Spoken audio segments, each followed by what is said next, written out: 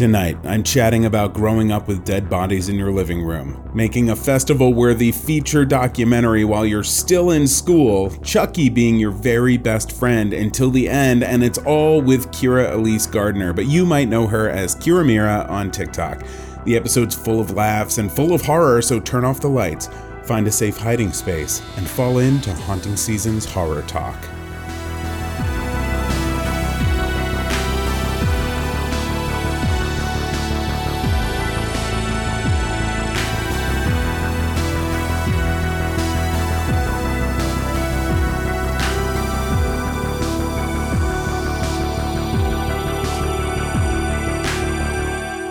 Good evening, world, and welcome back to Horror Talk, a show where I talk to TikTok mutuals about their love of horror, paranormal experiences, and who they are as a human being. My interview with Kira is coming up in a few minutes, but first, a few updates about my life and what I've been watching and where I've been. This month took me to Boise, Idaho. I'm actually recording from my hotel room right now, which is why the audio might sound a bit different from the rest of the episode. And it's a little bit different here than Africa. That was the last trip I was on. This is a work trip, and I had so much writing and editing to do this week that I'm probably not going to see more than the inside of my hotel room and the filming location tomorrow. But I have been watching, surprise, surprise, quite a bit of horror movies and have gotten some cool experiences as well. To start, I mentioned briefly last episode that I saw Barbarian, Smile, and Pearl, and I was really surprised by each of them. Pearl was absolutely unhinged in the most amazing way. Here's how I described it on TikTok. Pearl is a rural horror extravaganza. It's unlike anything I've ever seen. Pearl is about a young farm girl lost in a motion picture fantasy just wanting to escape the farm. Well, one day she has an adventure with a scarecrow, and that's where the similarities to Dorothy end, and she becomes a lot more like the Wicked Witch. Pearl is living at home with her controlling German mother and paraplegic father, waiting for her husband to come home from the war. The Spanish influenza has everybody wearing masks, but just like me, she can't help but go to the movies. You see, Pearl wants to be a dancer in the pictures, and she's going to do just about anything, and I mean anything, to get there. She's going to be a star, baby. While styled like a 1940s motion picture with the titles, filming style, and structure, it merges seamlessly into a destructive nightmare of rural horror that will leave your jaw on the floor as you slow clap your way through some grueling credits. Rural horror, that's a tough one. Pearl is a rural horror extravaganza, unlike anything I've ever seen. What a wild ride. It reminded me of Misery and how Kathy Bates' character evolves throughout the movie, but then it went so much further. Pearl fits right in with the A24 catalog with artfully done carnage, slick editing and music choices, and the way it's shot. It feels equally modern and also like it could have been filmed at the same time as Gone with the Wind. I can't wait to see what Maxine brings to the table as Ty West closes out his trilogy. Barbarian was everything everyone said it would be. Completely unpredictable, expertly made top to bottom, but I'm still struggling to write a review about it at the time of recording this. My wife Cookie was shocked when we left the theater and I said I didn't know how I felt about it. She was sure I was going to absolutely love it. And I did. I'm not arguing that it isn't brilliantly original or any of the things everyone else is saying, but something about it just had me wondering pretty constantly the past few days why I'm not just absolutely blown away. Barbarian is about a woman who shows up to her Airbnb to find someone else is there. After quite a bit of safety protocol, she decides to share the B&B with the guy that's already there, and what you assume would happen next is absolutely not what happens.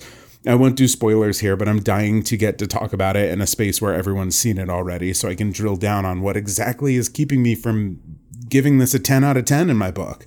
Well, actually, I'll get that chance on the Caught on Mic podcast. I'll be on there talking in depth with spoilers about Barbarian and a bunch of other stuff. I'm excited about that. In fact, by the time this comes out, that episode should be live already.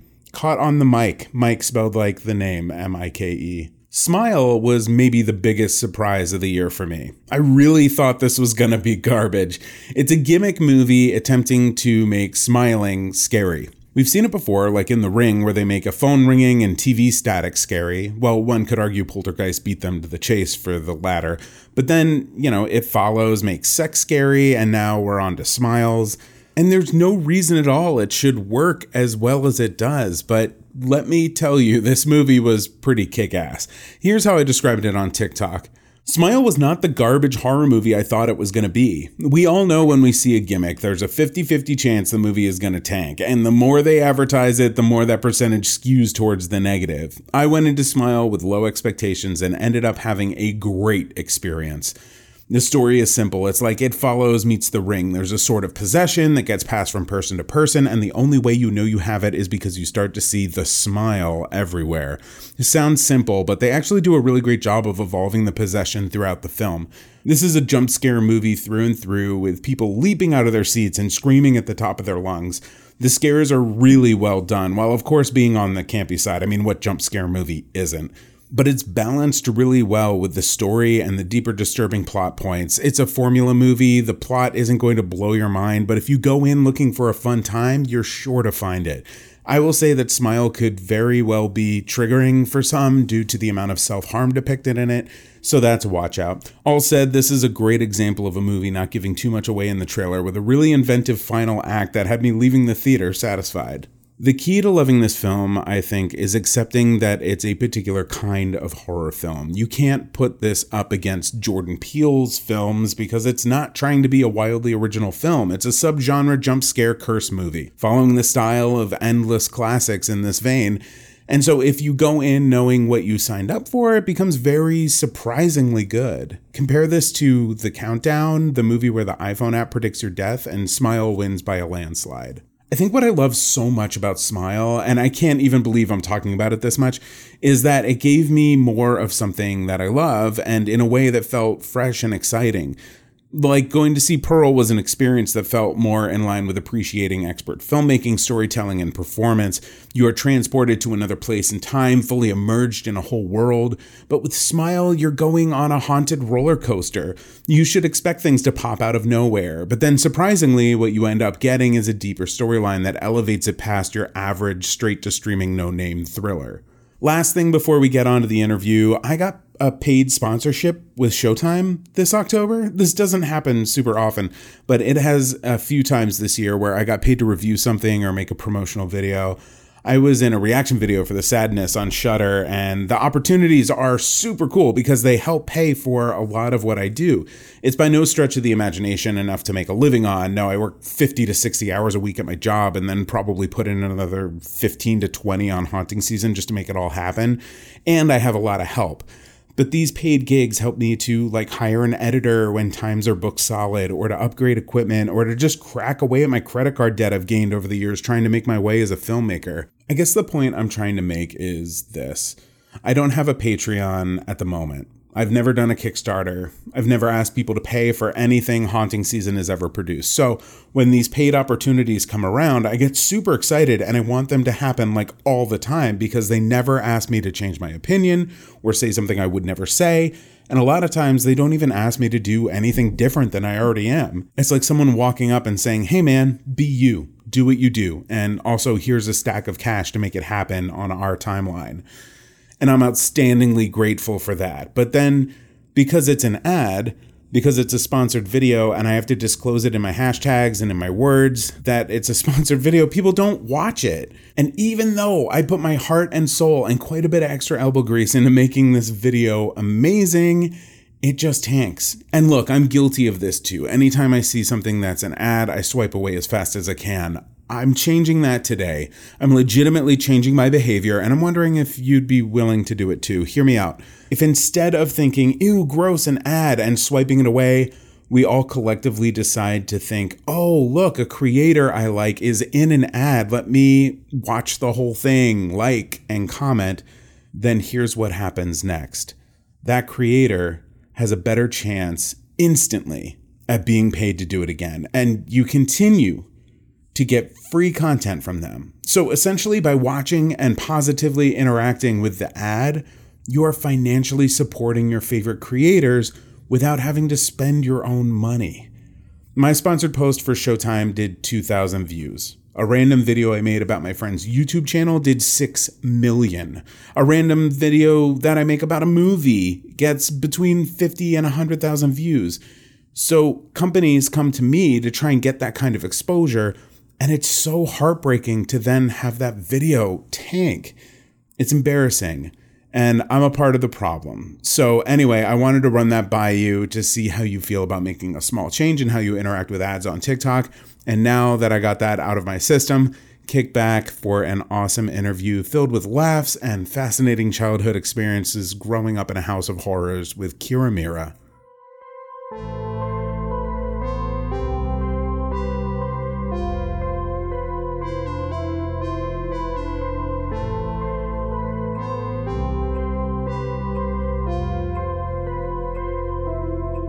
So this is Kira Elise Gardner, whatever the day provides. Otherwise known as Kira Mira on TikTok, and the creator of the upcoming highly anticipated Living with Chucky documentary. And we're just gonna chat. We're just gonna chit chat. Yeah. It's gonna be great. It's gonna be awesome. So for those who don't know you, tell me about yourself and what you do and how you do it and all that stuff. Oh goodness. I don't even know what to describe myself as. I am a film director. I'm currently in the documentary genre of filmmaking, but definitely still in horror. And my goal is to direct more narrative horror. I went to film school at Florida State University, graduated just in time for a pandemic to hit, which is super cool. Whoa. I graduated in 2019. I had like a year in LA and then everything got shut down. And now it's coming back, which is nice, but still kind of getting my feet in everything. But I also am now like a feature film editor as well. Yeah. Not by choice, by monetary. Wait, so where did you grow up? I grew up in Lake Arrowhead. Okay. Which is a few hours outside LA. Yeah. It's like way up in the mountains. Yes. It's got that crazy drive on, what do they call it? Like an end of the world Oh, Rim of the World is World? where I went to high school. Yeah, because it's like the high school, the highway, and then just a cliff right off the mountain. Yeah, and it's like, for anyone who hasn't been up there, it's way higher than you think. It's like above the clouds, like above everything. It's terrifying to drive on, but also thrilling.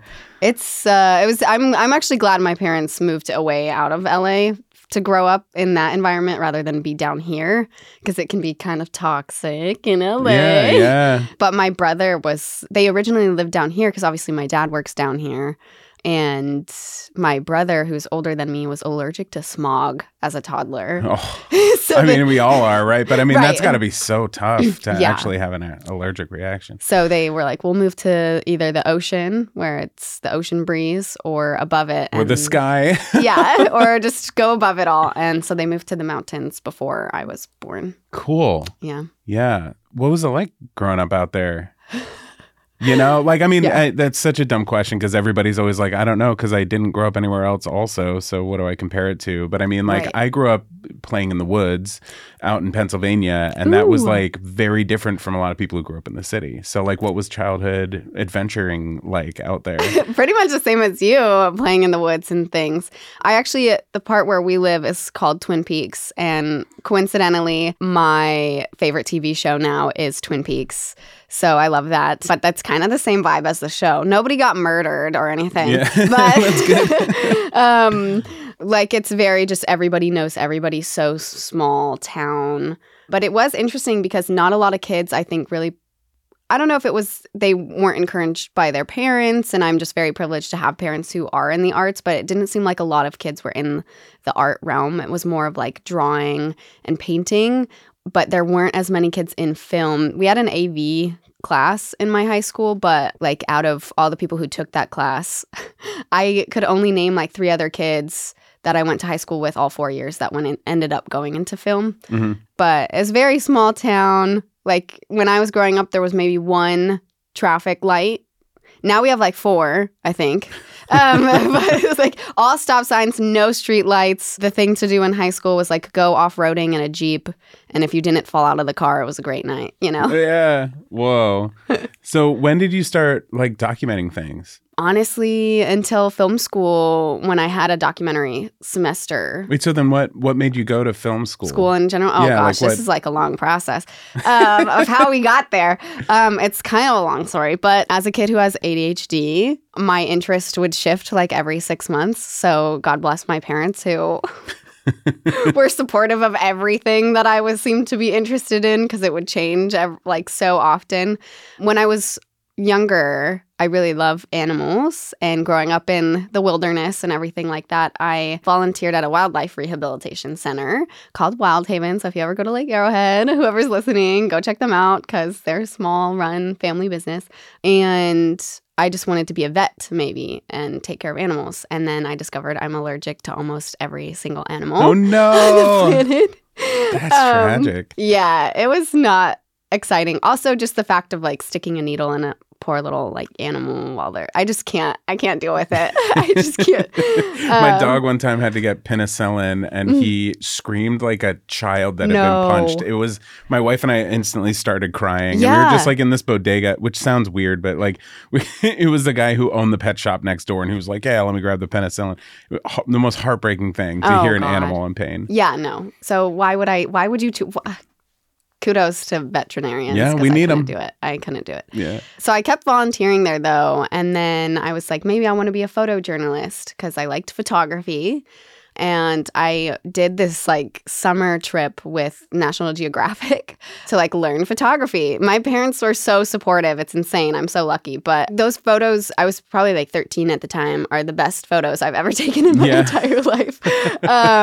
But I just like, we would review our photos every week. And it was just, people seem to have like the eye for photography. Mm-hmm. I don't know. Like you can learn as much as you want, but I feel like some people are just naturally gifted at it. Sure, yeah. I mean, it's an art form. There's good photos and then there's incredible photos. Yes. Yeah. And I was just like, I don't think this is my thing.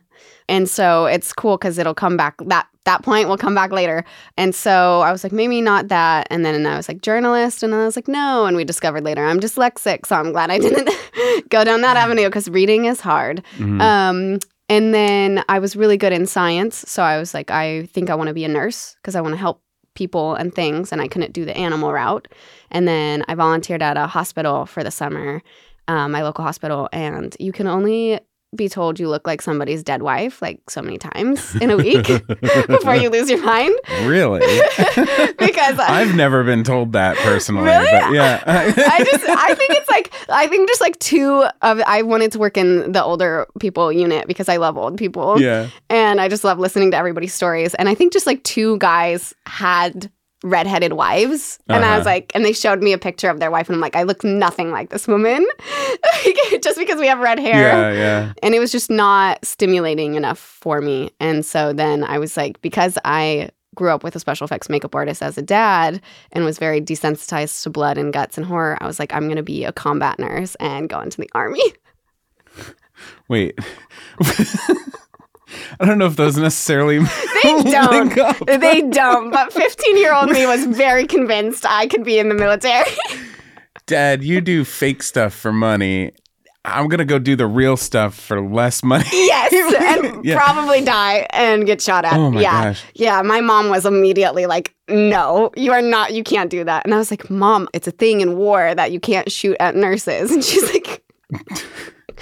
like, I don't think everybody abides by that rule. Yeah, you also shouldn't shoot people coming down in parachutes, but it happens. It happens. Yeah, I was just like, I'm so used to blood, but that's not the real thing, Kira. So maybe don't do that. And then my parents encouraged me to take a film course because they were like, you've always been so creative. And like anytime there was an opportunity to do film instead of like an essay for school projects, I always opted for video.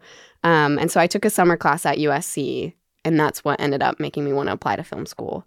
That was the first time I had directed a short, because my whole experience up until that point was like the makeup trailer. And I knew I'm like passionate about makeup and I can do SFX as a hobby, but I see my dad and how passionate he is about it. And I was like, I'm not that person. Yeah. And so when I directed my first short, I was like, you can get paid to do this? This is amazing. I want to do this. And so I switched. I would literally had been looking at all nursing schools until like the last minute and switched to film school. Wait, so the big question, are you going to stick with it? Yes. You like it? Yeah. I'm a fan. I definitely want to get back into like narrative filmmaking, but regardless. Even though sometimes it makes me want to blow my brains out. Yeah. You know? Well, so your dad has come up a couple times, and I don't want to like talk too much about your dad because this is about you. But for people listening who might not know, Tony Gardner is known for makeup and effects on film. I can't list them all. I mean, it's like literally it's endless. But the Chucky films, right? Hocus Pocus, The Craft, Lord of Illusions are some of the ones that really popped for me. Newer films like They/Them, Old, and the upcoming Hocus Pocus 2, which my wife is like dying to see. It's Hocus Pocus is her all-time favorite. So how much of this stuff came home after work? Like, I mean, because you lived in like Arrowhead, so right. like how much like made it into the house? Were there creatures you were growing up with? I mean, the title of your documentary suggests living with Chucky. Yes, yeah. The dolls did come home very, very often. Yeah, my dad came on to. He didn't start on the original Child's Play. I just have to like shout out to Kevin Yeager. My dad is not him. My dad started on Seed of Chucky, but I was 4 at the time, so it's been my whole lifetime of growing up with it. And the dolls did come home quite often because part of Seed was figuring out what Glenn Glendale was going to look like. So my dad would take work home with him, and that meant taking Chucky and Tiffany home to figure out what their baby would look like. So that was a constant in my childhood, as well as like having Chucky at all my birthday parties was a thing because I'm an October baby. So cool. My parties were always Halloween themed. And every year we'd do crazy mazes for Halloween in like my cousin's yard in Long Beach. And so we tried to do a mini scale version sometimes at my birthday parties in Arrowhead, and Chucky would always be around a corner somewhere. Just like waiting. Hey. But as far as like other things, I remember, I don't know why, sometimes there would just be things that my dad would have to take home to work on overnight or whatever it would be. I definitely remember this like full-fledged 6-foot man dead body with like the chest, like a chest cavity carved out of it in the living room for some reason. I honestly. It's like not the garage or basement. No, it's just like in the foyer. Those are heavy. They're heavy. So it's like, it was just like right in the door, you know? Yeah. I think that was for... what was it? Ben Stiller was in that movie. Neighborhood Watch. This guy gets an alien burst out of his chest. So, which is not far from my dad's repertoire because he did the chest bursters for aliens. Yeah. And other things. My childhood was more of like doing fun stuff with what my dad would bring home. So like cops getting called on us was not like not unknown. Like, they're loading another body into the yeah. I remember we were doing this short film with our friends in high school, and it was like a zombie thing, and it had snowed recently, and so we dragged, I think it was that dead body, out into the yard, and we did like a trail of blood, and then like our friend was like eating out of him, and I kid you not, a helicopter came and spotlighted on our backyard because there was screaming and stuff, and the neighbors like saw a dead body. And that's so fun. We had to be like, no, it's fine. It's fake. You can come see it. I never had anything like that, but I did growing up with my dad as a minister. We would play capture the flag in the graveyard. And one of my favorite memories is the police showing up and shining a light on my dad laying in a shallow grave with leaves pulled over himself and having to get out of it and explain. Like, it's just a game. You wouldn't get it. Just play. Also, do you want to play with us? Yeah. No guns. No guns. So at what point did you watch the Chucky movies? It's crazy because I had like night terrors as a kid from catching this one movie that my parents were watching that I wasn't allowed to watch. I didn't know until like COVID that it was the end of Bride of Chucky that gave me these nightmares for like 3 months at least when I was a little kid. And it was when my dad was doing research for what he was going to do for Seed, because he didn't get any of the molds from Kevin or Universal. He had to make everything from scratch with Seed, so he would watch the movie to get reference. And my mom and him were sitting down one evening to watch it, and they were like, Kira, you can't watch this. Go up to your room. So I was like, fine. And then I remember I came down and I like snuck on the backside of the living room and like poked my head out. And of course, it was like the scene where Tiffany's giving birth to Glenn as she's like charred to a crisp. And so I always had this memory of just like this demon baby in my dreams and this like burnt thing. Oh my God. And because I didn't have anything referenced for scale, so I just thought it was like a human charred to a crisp. I don't know. And so that demon baby, which ended up being Glenn, traumatized my nightmares for several months. And then it wasn't until I was around 8 that I actually saw like the full movie. Oh, only 8. Only 8. And I picked the best one to watch because my dad dies in it. No one explained to me that my dad was in the movie. So yeah, I was not allowed to watch them. And then it was a friend's birthday party and I snuck the DVD to the friend's birthday party. And I was like, I have this cool horror movie, not realizing it's total comedy as well. Yeah. But to 8-year-olds, we were like, this is insane. And yeah, and then my dad shows up and I'm like, what? What is this? And then everybody's head like turns to me and they're like, is that your dad? I'm like, I think so. How did he like get in the television?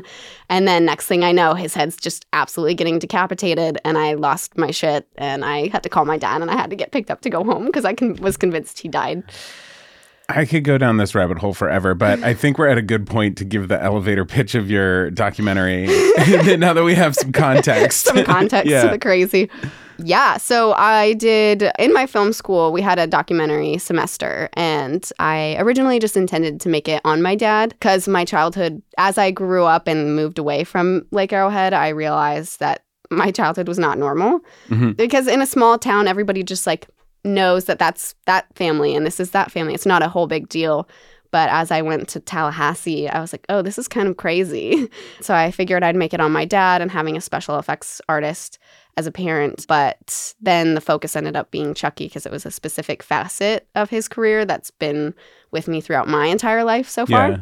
So that's when I started making that documentary. And it was a 7-minute version because my film school had a time limit. Mm-hmm. Then when I was done, everybody had such wonderful critiques on it. And I think the biggest one was like, why is this only 7 minutes? Did the 7-minute version involve any celebrity interviews or anything? No. What was it? It was basically just Fiona and Brad, David Kirshner, the producer, and Don Mancini, the writer-director. Oh, I mean, those are celebrities. I mean, like, you meant like guest celebrities because, like, you know, Marlon Wayans is in the new one and Lynn Shay. Yeah. Wow. Which is fine. But I mean, still, like, to have Don Mancini in your senior thesis or film school. I was 19. It was like my first film. Years old. Oh my God.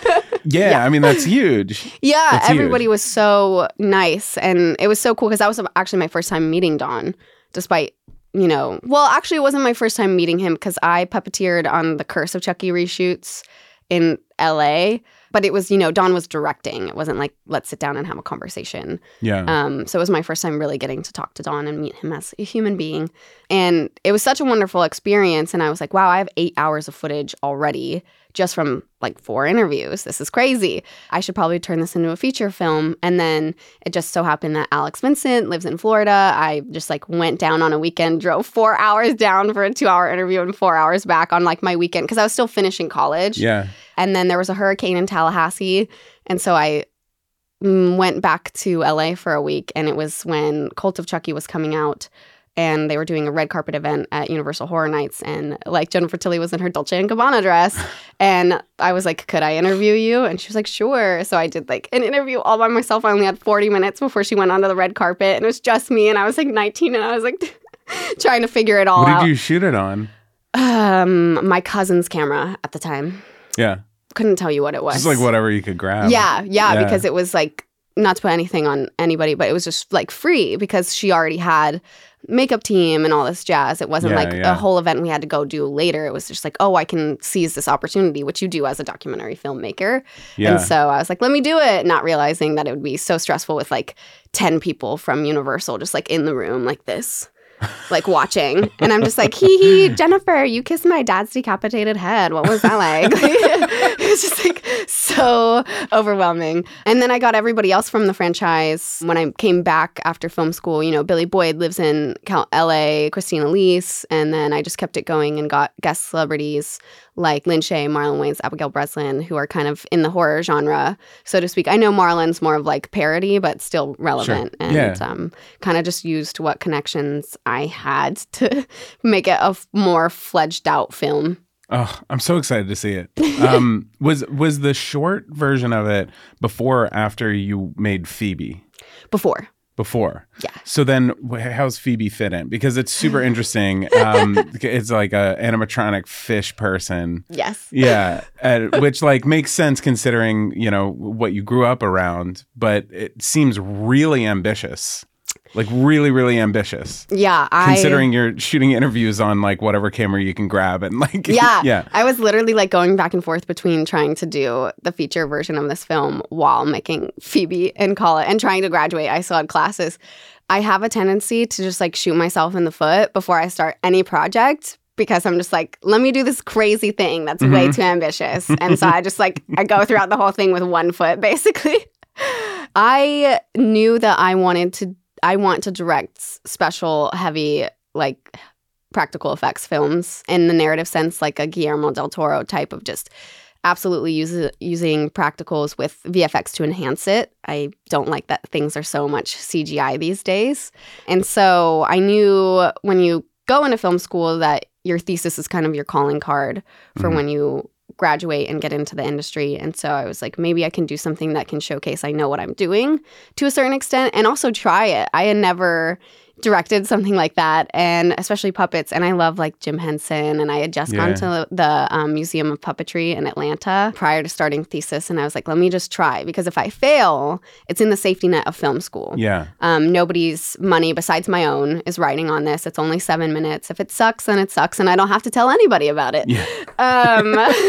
You know, just like bury it down and be like, yeah, the last film I did was like 2 years ago. It's crazy. Yeah. And also I was trying to set myself up for if I was ever to, you know, shadow Don Mancini on Chucky, because I knew it was going to TV at the time or anything, set myself for showing that I could direct something like that. Obviously, that would not be a job that's just handed out. I would have to like shadow and assist and all that jazz. So her animatronics are pretty similar to Chucky's with how her eyes and her facial movement is.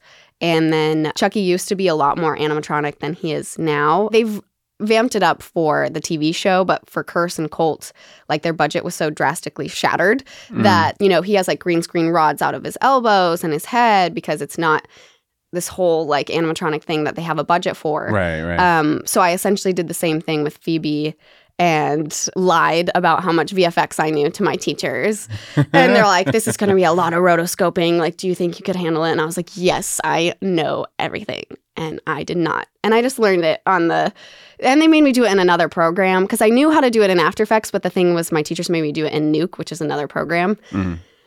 Oh my God. Anyways, like 38 VFX shots later. So I was just like, let me see if I can do this thing. And I kind of wanted to dip my toes into comedy as well, because I think I'd also love to explore horror comedy. Yeah. And I had tried doing a horror comedy prior to my thesis film, and I liked it, but I was like, let me see if I can just do one and not like try to do two things at once in such a small amount of running time. And yeah, so Phoebe's just like my brainchild of trying new things. Yeah. And it was really fun because my dad got to come and puppeteer her. I would have, you know, had somebody else do it, but it's just so specific. So what am I, like, why would I not? You have so many things working against you when you're making a school project. Like, why not take one of the main hurdles out of it, of like working with a fellow student who's maybe puppeted one thing in their life? Exactly. And rather than being like, you know, it'd be stupid to have this insane puppet and then be like, all right, let me try to get somebody else to do it. Even though like the perfect man for the job is literally my dad. Like it just... Yeah. It would have been crazy. But yeah, and a lot of my film teachers were like, this is insane. I don't know what you mean by a fish puppet. Like, what are you talking about? Is she, like, does she, like, in story notes, they were like, does she have hair? I'm like, I think we should focus on the dialogue. Yeah. But I think it's a really good thing when your teachers are afraid, because my senior thesis, well, actually, it wasn't a senior thesis. I thought of it as my senior thesis. I went to school for musical theater. Oh, very cool. I discovered filmmaking afterwards, like as a career, but I had realized that I'd been doing it since like middle school. I taught myself Final Cut Pro when I was like 13. Oh my God. And had been like shooting and documenting stuff like behind the scenes of like shows that I was in, and like making these little documentaries, and we'd watch them on like opening night. But I didn't discover until much later that it could be a career. So my senior thesis was I wrote a 2-act, 2-hour play about an organization run by Charles Manson in the basement of the prison, where he takes serial killers, tortures them, brainwashes them, and rehabilitates them into life as like doctors and lawyers. And like we're following like the guy who's going to become the next president. Oh my God. And we had real guns with blanks in them that we fired off in this like little barn that we were like doing the show in. And we built the basement out of, well, it looked like cinder blocks, but it was like, you know, fake. Right. And then we have a cast iron bathtub that someone was like getting, you know, waterboarded in, and like staple guns to the head and everything. And my teachers were like, this is like, crazy. Well, it sounds kind of dangerous. And I'm like, oh no, you know, we can figure out all the effects and everything. Like it's going to be super safe. And it was not super safe. But it was a totally different time because I was walking across campus with a bag of realistic looking prop guns. Oh, Jesus. Like every day. And I walked into the public safety office and like opened up the bag and I was like, I'm going to be torturing people in the barn for a play. So if you hear screaming, chains, oh my God, guns going off, that's what's happening. Fake. And they were like, sure, okay. You could have been an actual psycho, just like killing people. Yeah, and they would have been like, oh, it's fake. I could have been. And I probably would have been pretty famous, I guess. Yeah, you would have gotten away with it, I feel. Yeah, well, maybe. Or I would have gotten caught and just like had like crazy women buy T-shirts of me, you know, later on in life. I have a Ted Bundy T-shirt. I thought you were going to say tattoo. No, oh my God, a little bit much. No, but... and it's not of Ted Bundy's face. It's the shirts that I made. Because I went to FSU and... two of the people that got murdered were at FSU. It's the T-shirts that the FSU kids made when he was getting electrocuted of like, burn, Bundy, burn. Oh, cool. I have one of those. Oh, neat. But yeah, you could have gotten away with it. That's really cool, though. Yeah, it was fun. We filmed it too, but I knew nothing about filmmaking at the time. So the final resolution of my 2-hour play is 480p in a square. No. And I don't have any of the raw footage or anything. Oh. So it's just like a little cell phone sized memory for me. Maybe it just means you have to recreate it. I know, maybe someday. In a safer environment. Yeah, I think there would be a lot of plot holes that I would need to fill in order to make that into a film. That's funny. I have to ask before, because I want to talk about TikTok stuff too. Oh, no worries. But one of my favorite movies of the year was Studio 666. And I saw that you have a credit. It says second unit director and then ... And then you click on it and it says behind the scenes. I know. I don't know why it's second unit at because first. It's awesome. So what was that? How did that come about? So I had already done I had just graduated and spent the summer, my first year out here. I shadowed Catherine Hardwicke, who directed Twilight and 13 for the summer. And then I was like, I need to actually do stuff. And I was working for my dad. It's crazy because people online are like, you just get stuff handed to you. And I totally understand where they're coming from. But I've... a lot of this business is nepotism. Connections. Yeah. And favoritism. Yeah, people rule out like, favoritism a lot. Because I'm like, a lot of people just get hired because they're somebody's friend or girlfriend. I like to think of it as like, you know, companies are spending millions upon millions of dollars and they need to be able to trust the people that they get. So you need to have some sort of in. You can't just like walk into Hollywood, you know, like James Dean and, you know, be driving around hoping somebody Somebody like picks you up. Yeah. And that's the thing. Nobody's like handing directing jobs. It's always something, you know, else that might lead to it. And I think people are like, you're going to get directing jobs handed to you. I'm like, no, I'm going to PA for a while. Yeah. But so I've been shooting BTS photography and videography for my dad since I was like 15. So when I graduated film school, I came back and I was doing that for him. And I had already been documenting the process of Studio 666 because he was working on it, because they had to start Rami's life cast like immediately because they had to make... You've seen it, so spoiler alert for anybody. Spoiler alert. They had to make Rami's full-size body because he gets chainsawed in half, and that's not, you know, a quick build. So... or a quick scene, to be honest. It's not go by that quick. No, it's like, let's just drag it out. And I was shooting stuff for my dad, and then the producers, who are these lovely people, they noticed that I was doing a lot of the BTS, and they were like... And I had been talking to them about, I was still finishing my documentary because it's the most ongoing, longest fucking project of my entire life. But they knew I had documentary filmmaking experience. And because NBC Universal had bought the 7-minute short, I was like published, so to speak. So they were like, you know, we don't have a crazy high budget for BTS for this movie, but we definitely want to document it. Would you be up for filming the making of this movie? And I was like, yeah, I'm kind of already doing that anyhow. So sure, if you trust this like 21-year-old with shooting all the making of, I'm happy to do it. So then I got brought onto it. And then at one point there was a discussion of me directing Second Unit, which is probably why it's on there like that as IMDb, because they needed somebody to direct the Rami thing, because it ended up having to be on a day where they were doing two different things, and we had to build the second stage for the bedroom and like recreate it because the blood just gets everywhere. Yeah. And so they were like, we need somebody who understands SFX and this, and they're like, Tony, direct it. And he's like, I can't do it and watch the monitor for performance. I think people always forget that. It's like, if he's part of the gag, then he can't watch the gag and make sure it goes. And he was like, but I know this person who does know how to do this. And so then through like a bunch of different things, Second Unit got cut. So darn, but that's okay. Yeah. That's cool that like they even considered it. Yeah, and the director BJ, he was a camera operator on Zombieland 2, Double Tap, and so I had shadowed on Zombieland 2.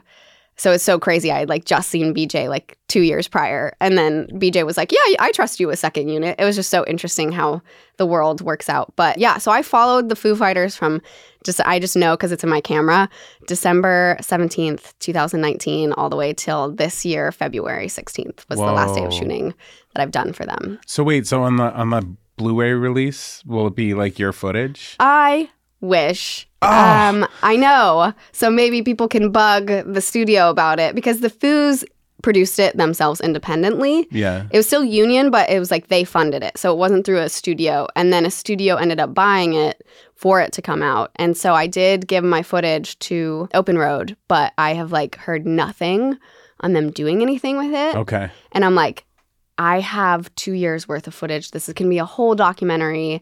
And there's so many like amazing little moments where I got to be just like a fly on the wall. There's this whole, like, we did a makeup test with Dave, and Dave and Taylor are just like, Dave, Taylor, my dad, and I are just in a bathroom, like shooting the shit. And they're talking about the next album that was going to come out and how they wanted it to be different, and like what Pearl Jam's album was at the time, and like this and that. And I'm like, this is insane that I just get to be in this room for this conversation. Did you get the Pearl Jam high five Foo Fighters?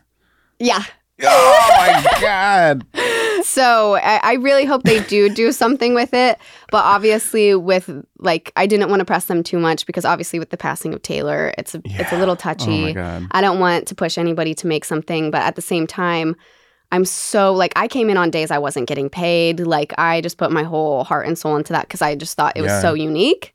And they're such nice guys. And I'm so glad I did, because I have so much footage of Taylor. Well, sometimes that footage comes back in the most interesting ways. Because you watch some of these documentaries about bands or icons that we knew growing up, and you have no idea like that they have all this footage. Like I watched that Anthony Bourdain documentary, The Roadrunner, and it's like they have like every inch of his life covered with cameras, and you're like, well, where, what, how, who's doing this? Yeah, when you're was doing this? You're it's people like me who are getting paid. It's the hardworking Americans. So you have 420,000 followers, and on TikTok, and most first-time feature filmmakers are struggling for like a few hundred or a few thousand people to like know about what they're doing. What does that feel like? Sometimes it just like doesn't register. Yeah. And talking about like, you're talking this whole time about like shooting yourself in the foot. Like, so now you're responsible for making all of this short form content. I don't know how often you post, but I see you on the For You page like quite frequently. So you're doing that a lot. And then you're documenting the Foo Fighters for a couple of years, and then you're creating this documentary for a couple of years, and then you've got this fish thing that you're doing, and like, you know, like you've got all of this stuff going on.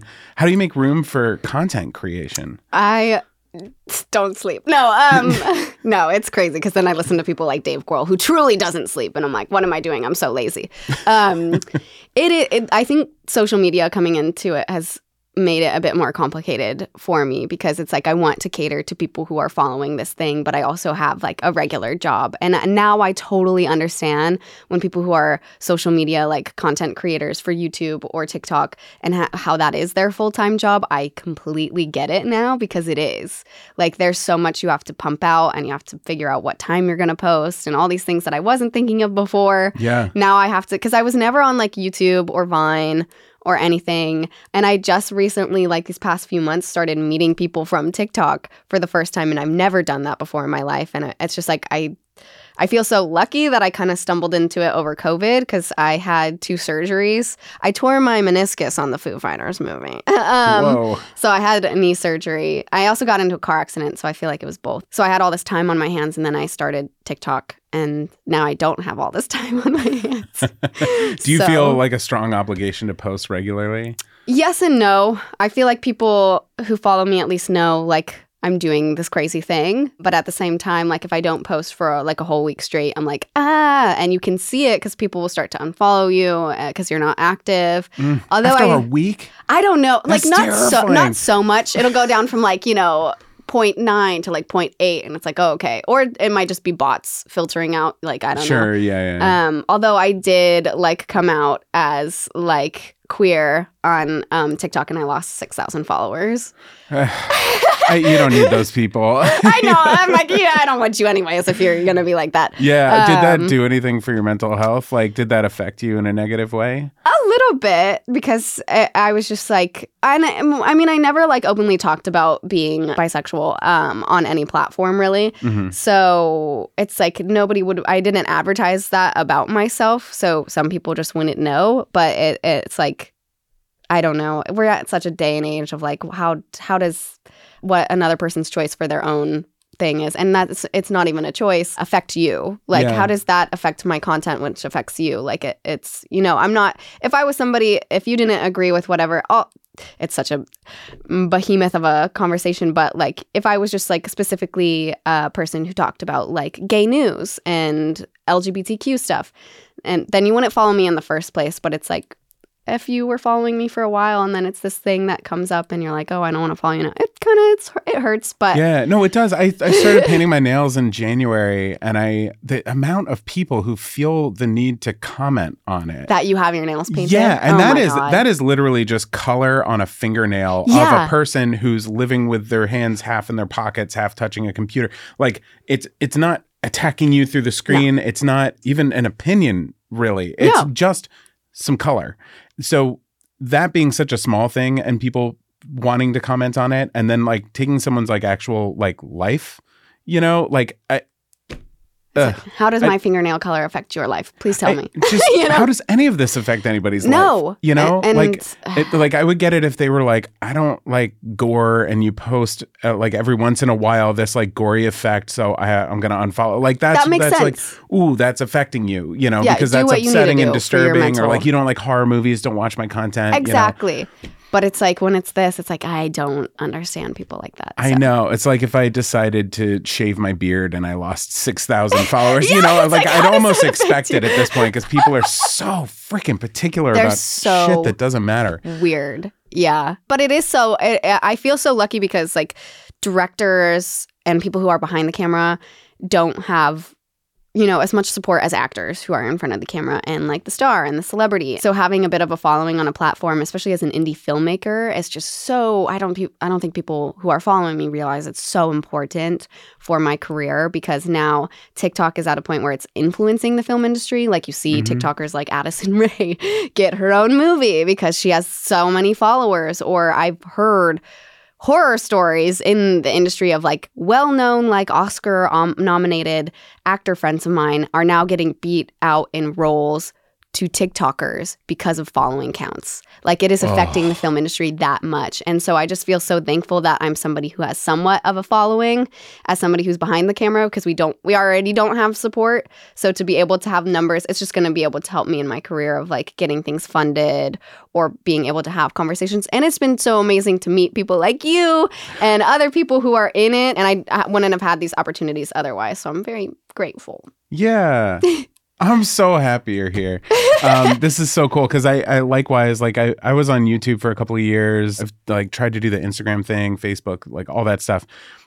TikTok is uniquely different because I'm actually meeting people, and I'm actually having meaningful conversations and connections, and I'm like keeping a spreadsheet of people's contact information so I can get their names right, because usernames are weird. They are. Like, I just found out someone who I've been like mutuals with for like 6 or 8 months. I just found out what her first name is by asking another mutual who knows her. Amazing. I feel bad just saying like, XYZ crazy name person. I'm not going to say it because I don't want that person to know.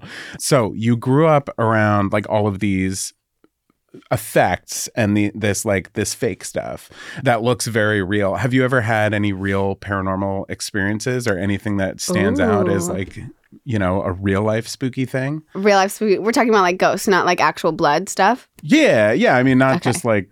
Well, I mean, I don't know. I guess I'm interested if you saw someone's like arm come off or something. No. Although I have given somebody CPR once, which was crazy. Yeah.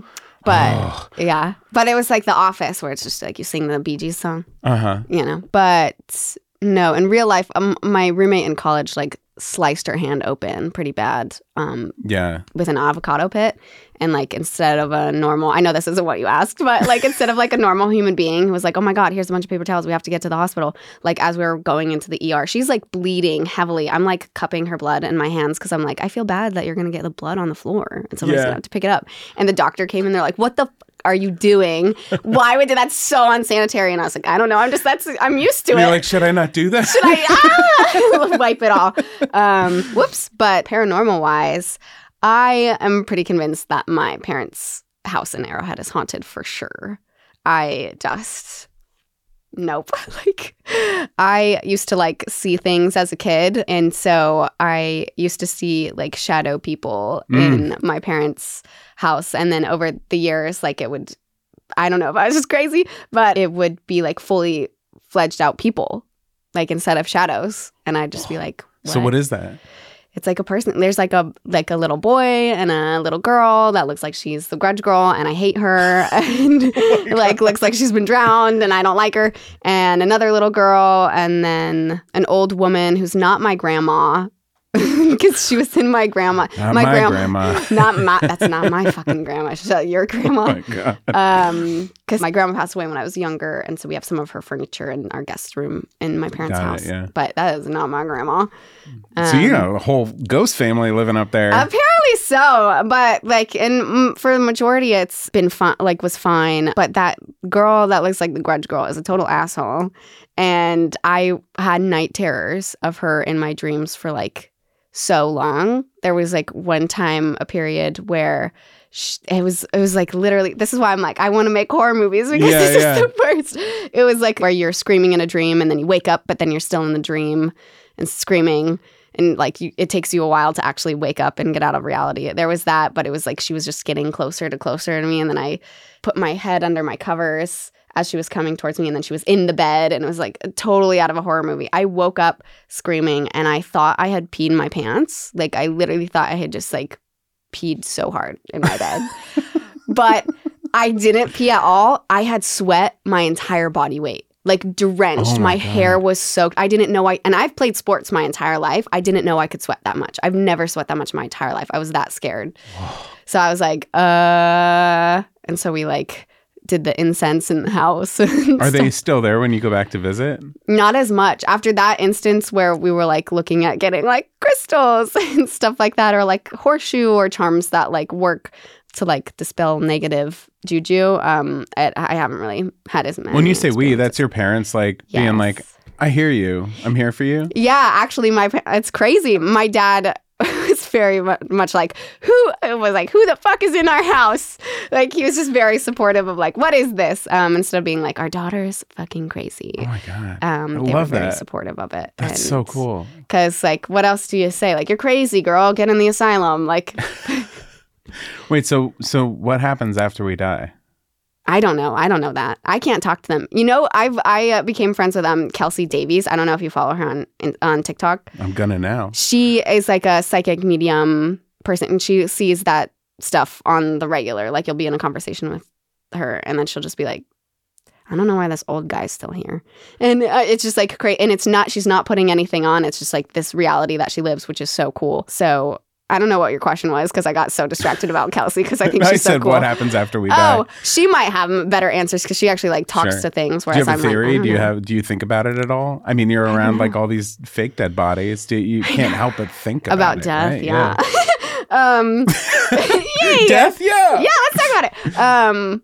No, I mean, I feel like anything is like energy. Like, you know, plants are energy and have a thing. So I think once your meat suit dies, you know, that energy, it's kind of like the law of physics of like that has to go somewhere, whether it's like just being around.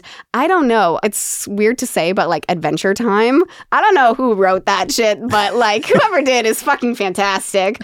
They do a great job of like explaining it because there's this episode where Jake is going to die and he's like, I'm all around you, man, and here and there and your nose holes. Like I kind of feel like that's kind of the general vibe, but because your energy is out there, you can still connect with people, maybe as a ghost or like a little Tinkerbell light. I don't know. Got it. So when our loved ones die, they're in our nose holes. Yeah, it's a great way to think about it. All right. So this last section is kind of rapid fire. Okay. And then we'll wrap things up. Okay. So what makes you keep going and keep creating? Oh, God. Rapid fire with some loaded questions. Yeah, just some like easy questions here to wrap it up. I think all artists, you just have like that drive in you to create, because if you did any other thing, you'd kind of die inside. Like you have to be creative, and whether it's through an outlet like social media or actual short films, you have to be creating. So I think that's just innately in you. Whether you take a break from it for a while or not because you're burnt out. But I think at the end of the day with all artists, it's still going to innately be in you to be driven to make something, or else you'll go crazy. It's so true. My wife is like, why can't you ever just like sit on the couch? Because like during the pandemic, I couldn't take portraits anymore. I wasn't documenting things. Yeah. And so I started buying toys and photographing them. And then when I got bored of that, I started making macrames. And I made like a 6 foot, 4 foot wide macrame and was like, I've done that now. And now I'm making little tiny ghosts. I love that. Out of fabric. All right. So I said rapid fire. Here we go. Okay. What do you wish the average viewer knew about you? Like your average audience member on TikTok. Oh, goodness. God, I honestly sometimes like forget that people watch my stuff. I'm like, what? That I'm doing the best I can in navigating what my niche is. I'm not used to social media and putting myself out there in that capacity. I think when you're in the film industry, it used to be a little bit taboo to have a YouTube channel or be on Vine or do the social media thing because it's not art, it's not film. And so I think we're in a place where the two are merging, where you can be somebody who's on social media and have that content creation while also be a filmmaker, a legitimate filmmaker. So I'm trying to still figure out my niche, and maybe people feel like I've already figured it out, but I still feel like I don't have my footing. So I'm still trying to get to that place where I'm creating regularly and have my schedule mapped out. It's hard when you're trying to sell a movie when you don't know how to sell a movie and doing all these other things while trying to maintain active on social media. So I'm doing my best. Are there days you want to quit? Yes. That's it. Yeah. Like in like film or social media or everything. Yeah. I think you'd be crazy not to have those days. Of just sometimes it gets way too overwhelming. And if you're somebody who has, you know, a learning disability or mental illness, it can be really hard on certain days to just be like, I don't want to make this thing. I'm in this weird.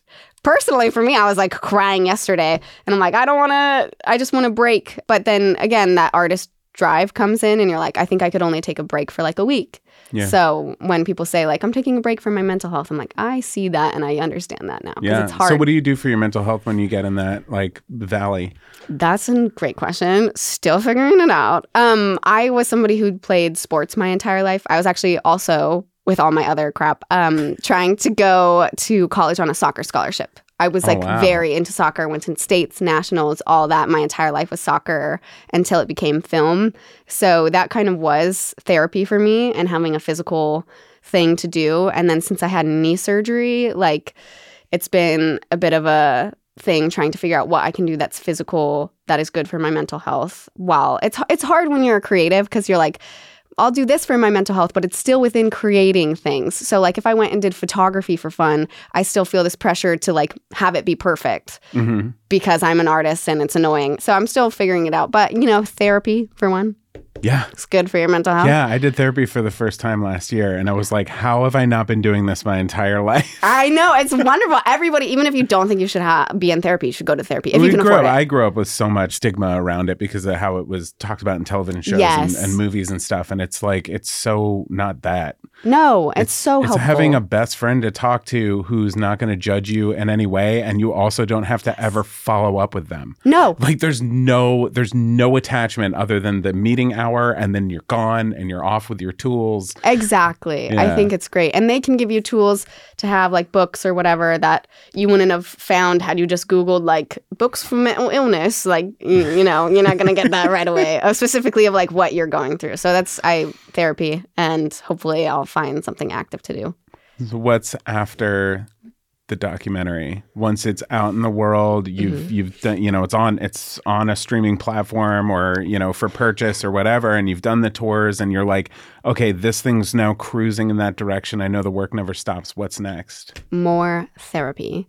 No, I'm just kidding. But not kidding. But yes. I'm currently writing my first feature horror script. So I'm like 35 pages in, but it's also one of those things where I like to shoot myself in the foot before I get started. And like, if you're an indie horror filmmaker for your first feature, you should probably be doing something that's set in one location, low budget. And I'm like, creature feature period piece. Let's go. Whoa. I know. I have no idea how it's going to happen, but you'll find a way. If I've learned anything from this conversation, you'll find a way. I'll kill myself doing it. But that's fine. Yeah. And then I'm actually working with somebody else. They're writing a script, but I'm going to come on to direct it. But we're also kind of co-writing together, which is nice. And it's somebody I met through TikTok, which is so wonderful. I know. So I'm very excited about that because it's a thriller horror. And so hopefully that works out. So just trying to direct, but in the long format is after this. All right, final question. If you had no limitations, money's not a thing, snap your fingers, you're doing the one thing you want to do. What is it? Oh, God. Like in filmmaking or just like life? The one thing you want to do. I would want to make like a full-on Pan's Labyrinth type movie with all those practical heavy effects. That would be cool if money wasn't a thing and I could just be doing it. I wouldn't want to write it. I would just want to direct. I don't know if somebody cool could come on and write it, because I'm not like an entire writer, but that'd be the coolest thing. And to hire my dad to do all the SFX. So I'm going to have you back on when you're 50 and we're going to talk about that film. I'd be like, okay. Like, watch, I just go do it. Yeah, I'll give you a couple years to accomplish your dream. Please give me some time because this is crazy. No, that's honestly my ultimate goal, is to just make something so fun and like practical effect heavy that has a good story. Obviously, it's not just about that, but also be able to work with my dad on it would be like a dream come true. Amazing. Well, I want to thank you for coming on the show today. Here's my little blurb for the end. For all you listening, please go show some love for Kira. You can find their content on TikTok under the username Kira Mira, and there's an underscore at the beginning and the end of that, but I'll put it in the show notes. Information about the documentary linked in the show notes, along with any other links. There's lots of links. So if you like these conversations and you want to hear more, the most helpful thing you can do is subscribe to Haunting Season right where you're listening right now. If you have time to write a review, that helps too. I'm on Apple Pod, Spotify, Stitcher, blah, blah, blah. Links. If you want to watch my horror reviews and other generally spooky short form content, you can follow Haunting Season on TikTok. Every follow gets me closer to being able to make bigger and bigger content for you. It's all for you. And the last thing, if you're interested in hearing my original scary stories with 360-degree soundscapes, it's my favorite thing that I do. You can find them in season 1 of the podcast or on YouTube under a name you'll never guess in a million years. It's Haunting Season. It's all Haunting Season. Links in the show notes. Thanks for being here. Thank you for having me. I hope you had fun. I did.